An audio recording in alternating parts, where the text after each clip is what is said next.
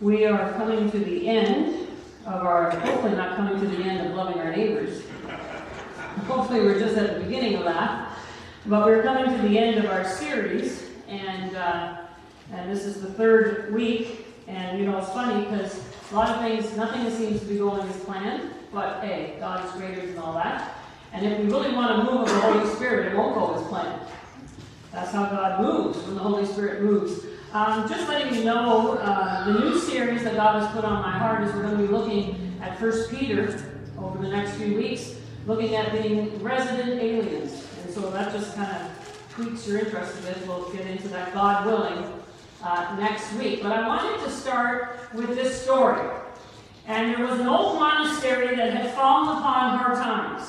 And it had become decimated to the extent that there were now only 5 monks left in this decaying building, and the 5 monks were all over their 70s, and they knew it didn't look good for the future of the monastery. It looked really grim. But in the deep woods around this surrounding monastery was a little hut, and what it was a little prayer hut that the nearby priest would come, and he would use it for prayer. So one day the abbot was so discouraged and desperate, he decided he was going to go outside the monastery, find this priest in his prayer hut, and going to ask him, what should we be doing? What are we doing wrong? How can you help us? And so the priest said, he welcomed him, and he said, I can only commiserate with you. He says, I know how it is explained. The Spirit has gone out of the people, and it's the same in my town. Almost no one comes to church anymore, and we're getting ready to actually close the church's doors. So the old monk and the old priest, they wept together and they prayed together, but they didn't come up with any answer. When it was time for the monk to leave, he asked the priest for one last piece of advice that he could give him to bring back to the other monks. It was the abbot that was bringing it back to the other monks for his dying monastery. And the priest said, no, I'm sorry. The only thing I can tell you is that the Savior is one of you. Savior is one of us. When the abbot returned to the monastery, his fellow monks gathered around him and asked, well, what did the priest say? He couldn't help. He's having the same kinds of problems, the abbot answered. The only thing he did say, just as I was leaving, and it puzzled me, is that the Savior is one of us. I didn't know what he meant by that. In the days that followed, the old monks pondered this. The Savior is one of us. Well, could he possibly have meant that one of our monks here in the monastery? If that's the case, which one? They knew it wasn't themselves. And as they each contemplated this, the old monks began to treat one another a little differently, with extraordinary love and respect, on the off chance that one of them just might be the Savior. Because the forest in which it was situated was so beautiful, it so happened that because, people would come there and occasionally they would picnic on the tiny lawn and wander among its nice paths through the forest. Once in a while, they would even go into the buildings that were falling apart to meditate. As they did so, without even being conscious of it, there was a sense that there was an aura now, extraordinary love and respect around the place that began to surround these 5 old monks. It seemed to radiate out from them and permeate the whole atmosphere of the place. People were now attracted to the place again. Hardly knowing why, the community began to come back to the monastery, to picnic, to play, to pray. Its beauty drew them. It began to be such a special place that they began to tell their friends about it. And then their friends brought other friends. And I say all this to say, in a few years, the monastery that was ready to close was now a thriving order. Thanks to that priest's wisdom, a vibrant center of faith and love. So what's the point? My friends, the church can be an amazing place when it's working as it's supposed to. When we are treating one another and all people as if each person was Christ himself. When we are following the command Jesus left us, love your neighbor as you love yourself. The first week in this series, and I'll tell you that I didn't plan this. This was something that the Holy Spirit directed me as I was looking at this, what we should do. Because we started with this neighbor-to-neighbor week here in West Prince. And then Love Atlantic was coming also, and we're finishing off the Love Atlantic across Atlantic Maritimes here. That this series came, and the first thing that God directed me is, well, first of all, we need to ask that question, who is my neighbor? And so who is my neighbor? Because ultimately the Jews in Jesus' day thought that my neighbor is just a fellow Jew. Now, how often do we see that in Christendom, where we think my neighbor is just another Christian? Right? And a Christian who looks like me, acts like me, and thinks like me. And so we had that look at that the first week. Jesus, what was wonderful was we looked at the story of the Good Samaritan, and which of these three, Jesus said, do you think was a neighbor to the man who fell into the hands of the robbers? The expert in the law replied, the one who had mercy on him. Jesus told him, go and do likewise. Jesus didn't really answer the question, who is my neighbor? Instead, he challenged the man to be what? A good neighbor. Just go and do it. To all people, and anyone who has a need. So last week we looked about the fact that when we're looking at this greatest commandment of Jesus, Jesus said that where you start, the first place you start, is your love for God. You can't go out and do social work and be socially active as a church if it's not motivated by the love of God. That's where you start. You first have to have an active relationship with God, and you love Him as He loves you. And it's not an occasional relationship. It is not when it's convenient. It is all in. It is all or nothing. That's how God works. It is all or nothing. And so we are to love God with everything we have, with our heart, soul, mind, and strength. And it is only because we have this relationship with God that we can really love Him. This relationship with Jesus Christ. In order to fully love God, you have to love the one He sent. Jesus. You have to have this personal relationship with Jesus Christ. I hear a lot of people say they love God, but yet they don't know Jesus. I can't even comprehend that. There's no such thing. Because if you love God, you love Jesus. We said that at the end of the service last week. And love Jesus, and when we have this personal relationship with Jesus Christ, the Holy Spirit, we've been working on Wednesday nights with Pastor Mike in that study, and this reality of the Holy Spirit, the breath of God, the ruach of God. When you breathe, just like you take a breath, it is the life of God. It is the life source. The Holy Spirit is now in you, giving you life and the ability to love people. All people. And that's what we looked at this last week. Now, this week, we're looking at the second part of this wonderful scripture. Love the Lord your God with all your heart, with all your soul, with all your mind, and with all your strength. And read with me. And love your neighbor as yourself. There is no commandment greater than these. This is what we're looking at today. So we have our starting point with the first commandment, and now we move to the second. You see, Jesus saw the two were wedded together. You had to have the two. And so this idea today that I can love God, but I don't have any relationship with so-and-so, or I won't be reconciled with so-and-so, or I won't forgive so-and-so, there is no such thing in the Word of God. Because my love for God is connected with my love for people. I love I've often said, here's the cross. Right? Love for God, love for humanity. It works, the two work together. There is no cross without the love for God and the love for humanity. And so there is this reality that we are to love. Jesus said this love of God and love of neighbor are two aspects of the same thing. It's like if you picked up a coin and there's two sides of a coin. He also admonishes that you love the neighbor as yourself. And this idea that whatever I would want for my own, whatever I would want for my family, whatever I would want for my health, whatever I would want for my future, whatever I would want for the past, whatever I would want, what I think about and what I desire. Jesus says that's the kind of love you're supposed to have for other people. That you're supposed to want the best for them. That what you want for yourself, you're supposed to want for them as well. That's the way you are to love your neighbor.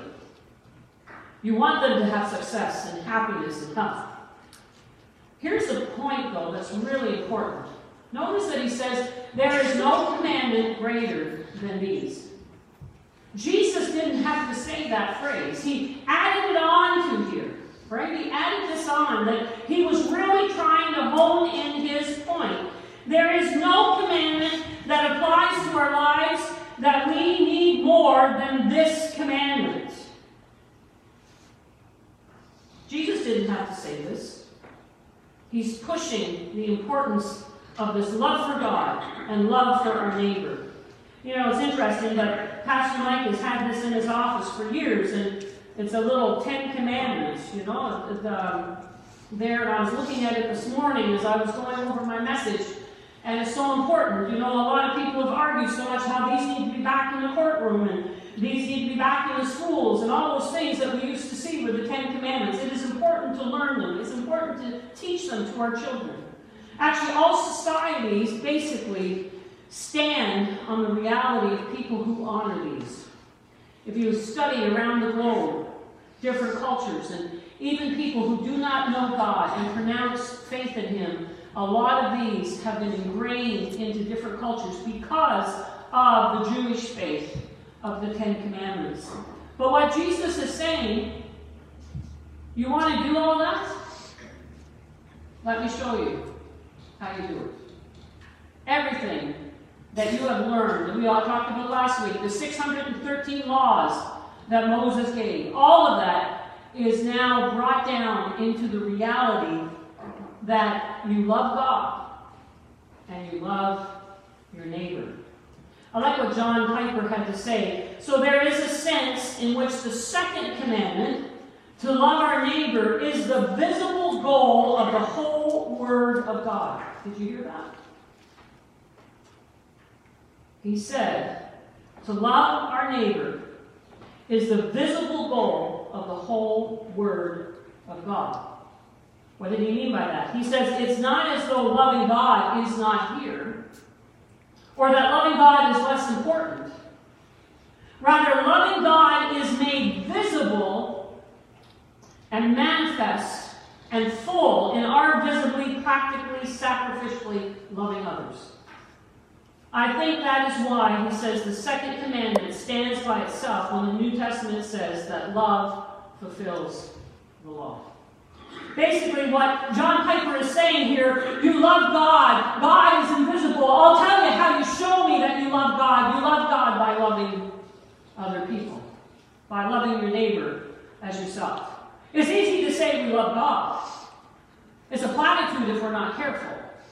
Remember, we talked about the reality that God sees our hearts. As we spoke at the Manor this week, we talked to them about God sees the heart. Man looks at the outward. We've talked about that here in recent weeks. But God sees the heart, right? How important it is. And God sees and knows if we have genuine love for Him or not. If we're all in, if we're totally committed. But the world will not know that love, or see that love, or understand that love. For them, it's just a mere platitude until you have love with flesh on it. And someone said the greatest message you can ever preach is you go out and you love people. You love them for Jesus. This is what this Love Atlantic, giving some cookies to somebody and saying, you know, that Jesus loves you. It's that real love with flesh on it, hands on it. We used to say that God has no hands but our hands. God has no feet but our feet. God has no mouth but our mouth. And my friends, we're living in a day of chaos and confusion and hurt and trouble. And if there was ever a day that people need to know and experience the love of Christ, today is the day. This is why this is integral. You know, it's interesting because Paul said it to the church in Rome as well. Back in verses, this is just verse 10, but 8 to 10, Romans 13, 8 to 10. Listen to this now. He says, owe nothing to anyone except to love one another. For he who loves his neighbor has fulfilled the law. Did you hear that? He who loves his neighbor has fulfilled the law. For this, you shall not commit adultery, you shall not murder, you shall not steal, you shall not covet. And if there is any other commandment, it is summed up in this saying. And this is where he quotes Jesus. You shall love your neighbor as yourself. Love does no wrong to a neighbor. Love, therefore, is the fulfillment of the law. My friends, this is not optional. This is not something we tag on when we feel guilty and think, well, I should do some Christian activity, so I'll do something to show the love of Christ. This has got to be a genuine part of our DNA of who we are. That we love God and we love people. You know, one of the ways that it was said, as we think about loving others as yourself, is the golden rule. Do you know, this is all over the place, and people won't give Jesus the credit. That they don't, you know, this golden rule is around, but they don't give Jesus credit. But he said it in Matthew 7:12. So in everything, do to others what you would have them do to you, for this sums up the law and the prophets. The golden rule tells us about Jesus' ethical teaching in one short sentence. If I wish to be loved, then I must give love. If I wish to be respected, then I must be respectful and respect people, even those I don't like. If we wish to be forgiven, hear the Lord's Prayer. We must forgive. I was reading this morning in my reading about the parable of the unmerciful servant. How he was forgiven such a great expense and went out and was unmerciful to others that owed him money. You know, how many times does the Lord need to say to us that if we want to celebrate and understand God's forgiveness, we must also forgive? If we wish others would speak kindly of us, then we must be people who speak kindly and avoid gossip and slander at all costs. If we want strong marriages, we must be loyal and faithful to our spouses. If we wish to be fulfilled in our lives, we must share generously with others. If we wish to reap the rewards of our Heavenly Father's love, we must truly love all people. Treating others the way you have been treated, he says, is the law and the prophets. I think Jesus means this, that when you see people love like that, they fulfill this golden rule. And it's as if everything that's been written in here is fulfilled. Now, hear me right. It's important that we know this and share this and live this. But he's saying it's one thing to know this and share this without love in your heart. It's just a bunch of rules and regulations. It's about all that we learned all our lives, what we were told. We just do it because we do it. Jesus says, no, my friends, the prophets and the law are totally fulfilled when you love God and you love your neighbor. Loving God is invisible. It is an internal passion of the soul, but it comes to expression in the way that you love others. We talked a while back about the love in here is where it starts, because they will know that we are his disciples by the love we have for one another. But that love is now not just to be in here, but it flows out to those nearest us, because Jesus uses this term neighbor, and the neighbor in the original is the ones nearest to you. So here's the challenge today. Who is nearest to you? Who's your neighbor? Who's the person you work alongside? Who's the person that you go out and you work out in the gym together, or you go and play soccer, or another parent on a soccer field? Who are those people, those working on your farms? Who is those people that are nearest to you in this moment? And Jesus is saying, well, now, how can you love them? How can you show love? My love towards them. And so loving others is the visible measurement of our invisible love for God. John 13:34-35 says that you love one another. By this, as we said, all will know that you are my disciples. 1 John 3:18-19 says, let us not love in word or in tongue, but in deed and in truth. And by this we know that we are of the truth and shall assure our hearts before him. So what's some practical ways that we can love? It was interesting, the Church of the Nazarene put this together, and it's just very, very practical, because if not, this is kind of out there in a nice concept, but what are some practical ways that we can show some love to those who are our neighbors? And so I wanted us to kind of just look at these very quickly, these practical steps. Pray for them. Have a prayer list. Begin to pray for your neighbors. Pray for the people you work with. Pray for the people you go to school with. Pray for people. Pray for the ones working on your farms. Get up in the morning. Now, maybe you probably already do it, but maybe it's to put a list down and just to specifically pray for those that are working on the farm today, especially those who are coming but don't know the Lord. To pray for them by name. You know, to look for ways that we can pray for people, because it is in prayer that God opens up doors that were not there. God can open up people's hearts. God can open up conversations. But you know what God does more importantly when we pray for people, and I found this out a lot of years ago, God opens up my heart. And I'm looking for opportunities. Instead of I just got this to do today, and I'm going here, and I got to do that, and I got my list, and I got it done. When I've taken time to pray for my neighbors, I'm looking for opportunities. I'm more aware, and the Holy Spirit starts to soften my heart, not just their heart. And so pray for them. The other thing is, heaven forbid, stop and say hello. Now we say, well, now, Pastor, that's just normal in West Springs. Well, we kind of wave at people, right? I joke and I say, there's the Queen's wave. Well, now we've got to say the King's wave. I don't know what his wave is like, but hers was like this. And we do that. We're so busy in our lives, we see somebody, we shout out, hey, how you doing? I'm doing fine, how you doing? Oh, I'm great.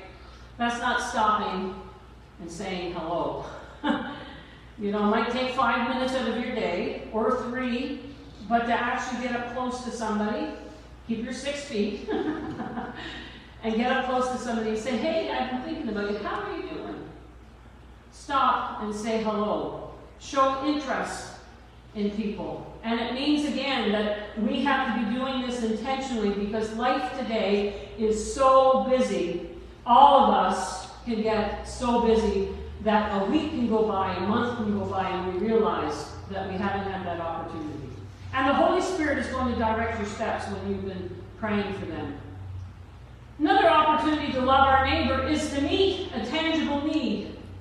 And so one of the things you can do is you can look for opportunities that maybe there's something they're going through. I know of times where I've seen a neighbor go and take the compost bin and walk it up the long driveway for somebody.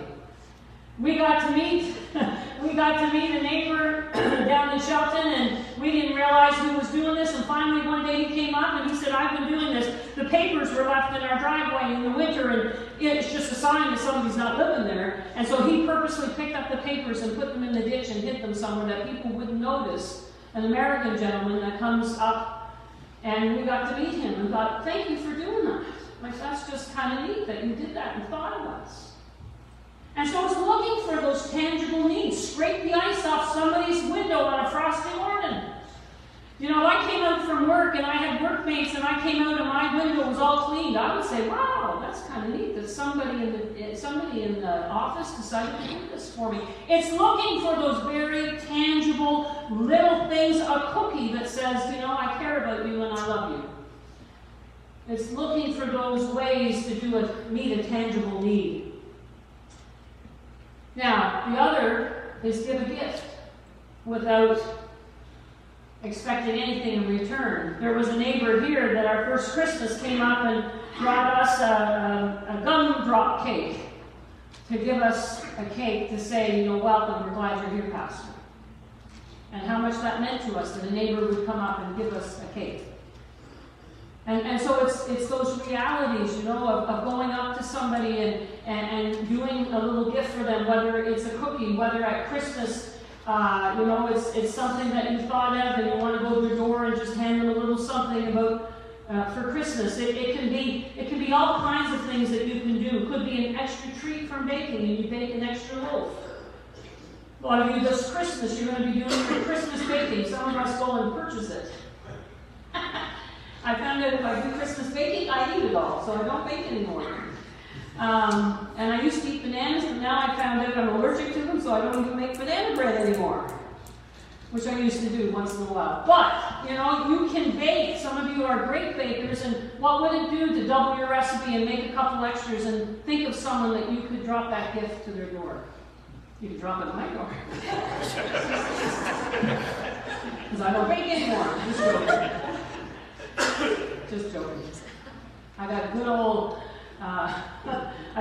fruitcake up in the freezer that I love to pull out. I'm one of those strange folks that loves fruitcake. Anyway, you know, maybe for some of us it's your garden and taking those things to that season of the year when your garden has surplus and God puts on your heart, well, maybe that would be nice to give that to so-and-so. A pot of soup and you make a bottle of it and pass it on to someone. There's lots of ways. Your ducks and chickens, you could just... There's lots of ways that you can share that small gift. It doesn't need to be expensive. It can be inexpensive. Now here's the big one that we have talked about over and over again. Invite. Invite people. You know, I read somewhere recently what they did, and I think it might have even connected with Love Atlantic. They had a s'mores party. That's kind of interesting. And so what they did is they invited neighbors into their backyard to have s'mores around the campfire. Now that's not too complicated, right? Especially now with the new celebrity cookies that already have the chocolate in the cookie. You just need to get a box of cookies, a bag of marshmallows, and get a fire going. That's it. That's all it takes. It's not about what you do. I learned this in Switzerland. I love the way the Swiss would entertain. We would be invited over to Switzerland for coffee. You would show up for coffee. They would make the best coffee. Oh, the best coffee. And then on the table was a big bowl of whipped cream. And the big bowl of whipped cream was for your coffee. And you just stirred that up, and then they'd get a real good Swiss chocolate bar, open it up, crack it open on the coffee table, and that was come for coffee. And I'll tell you, we had some of the best fellowship and the best times together in people's homes in Swiss Scotland. It's the fact that you're willing to open your life to somebody, open your home, open your backyard, look for ways that God would use you to invite people. Those are some practical ways. We think about Matthew the tax collector. He meets with Jesus and has this transformation as Jesus calls him. What's the first thing he does? He puts on a dinner with fellow tax collectors, and Jesus is right there. You see, it's those opportunities. And when you do all that, what you're doing is building relationship, and you're praying and asking the Holy Spirit to continue to give you opportunities to love on people and just be Christ to them and pray for them. And on that note, you know that I said at the beginning of the service, you're all invited to Shelton next Saturday morning at 10:30, as we want to continue to build relationships with you and with others. As I bring this to a close today, as I was a mission president for the Ontario district for quite a few years, I would go around the churches and do mission services, and as I would come in, several churches had this conflict, you know, and it goes on in the church still today. And so I'd be there, and they knew I was coming to speak on global missions. And so they were like, well, Pastor, you know, I don't understand this. I don't understand this emphasis in the Church of the Nazarene on global missions because, you know, there's our neighbors right next door. And don't you think instead of giving all this money over there, we should be giving it and using it right here? And then you get the other ones who are do-or-die Nazarenes that have been in the Church of the Nazarene a long time, and they know and heard the missionaries come, and they're like, well, we have missionaries that we're responsible for around the globe, and they've gone, and we pray, and we give so they can go. And so I could see this conflict in churches, and they would say to me, you know, what is it, Pastor, this one or that one? And finally the wisdom of the Holy Spirit said to me, it's both. It's never been for God one or the other. It's always been both. It's God's desire that we continue to care for global missions. Ann and I, we're over 100 and something years right now celebrating our mission movement within the Church of the Nazarene. God wants the nations to come to faith, and it's important that we continue to send missionaries. But you know, somehow for me sometimes it's easier to love my neighbor over there at a distance because I give an offering and I say a prayer, and then I'm done. When God would want us to love the people right here in West Prince. Don't give up one for the other. But God would want us to do both. As the worship team comes, how's your gas gauge? Oh, I'm not getting into the price of gas right now. Oh, praise God for a hybrid that God brought our door back last spring, and it was God. And we've been driving it since May. So we're not complaining too much, but we know how bad it is. Because it's impossible for you to look down your gas tube and see how much fuel it contains, the manufacturers of cars have given you a gauge on your dashboard. Now, some of us should pay more attention to it than we always do, but in theory, right, that gas gauge ought to tell you what? What's in the tank. And so when the gas gauge is full, your tank is full. You know, sometimes they have to teach this to teenagers. And when it says empty and it's close to the E, it means your tank is what? Empty. Right? And so that's the reason why you're given a gas gauge in your car. Did you know that God has a gauge? It's a gauge that measures your love. If you want to know how much you love God, that will be shown in the gauge by how much you love your neighbor. How much you love other people. And so I end today with this question. Is your love tank full? Or is it empty? Lord, we thank you today. I know these are good people here today that have gathered in your name because they love you. And they have been loved by you. And we have celebrated your love at this love feast today at this table. And even as I prayed and shared Pastor Mike's story, a little bit of my story I've shared over the years, and it's a love story. It's the greatest love story ever told. And each one of us who are in Christ have experienced the greatest love story ever told. And we are amazed at how you love us. We are amazed at what a good, good Father you are, how you care for us, that you care about the fields, and you care about the size of the potatoes and the trucks and the good weather, and you care about those down at the pier and trying to bring in their nets. You care about that teenager going to school and that child that is sick today, and you care for us in such amazing ways. We've sang in the seniors' homes, does Jesus care? And yes, he does.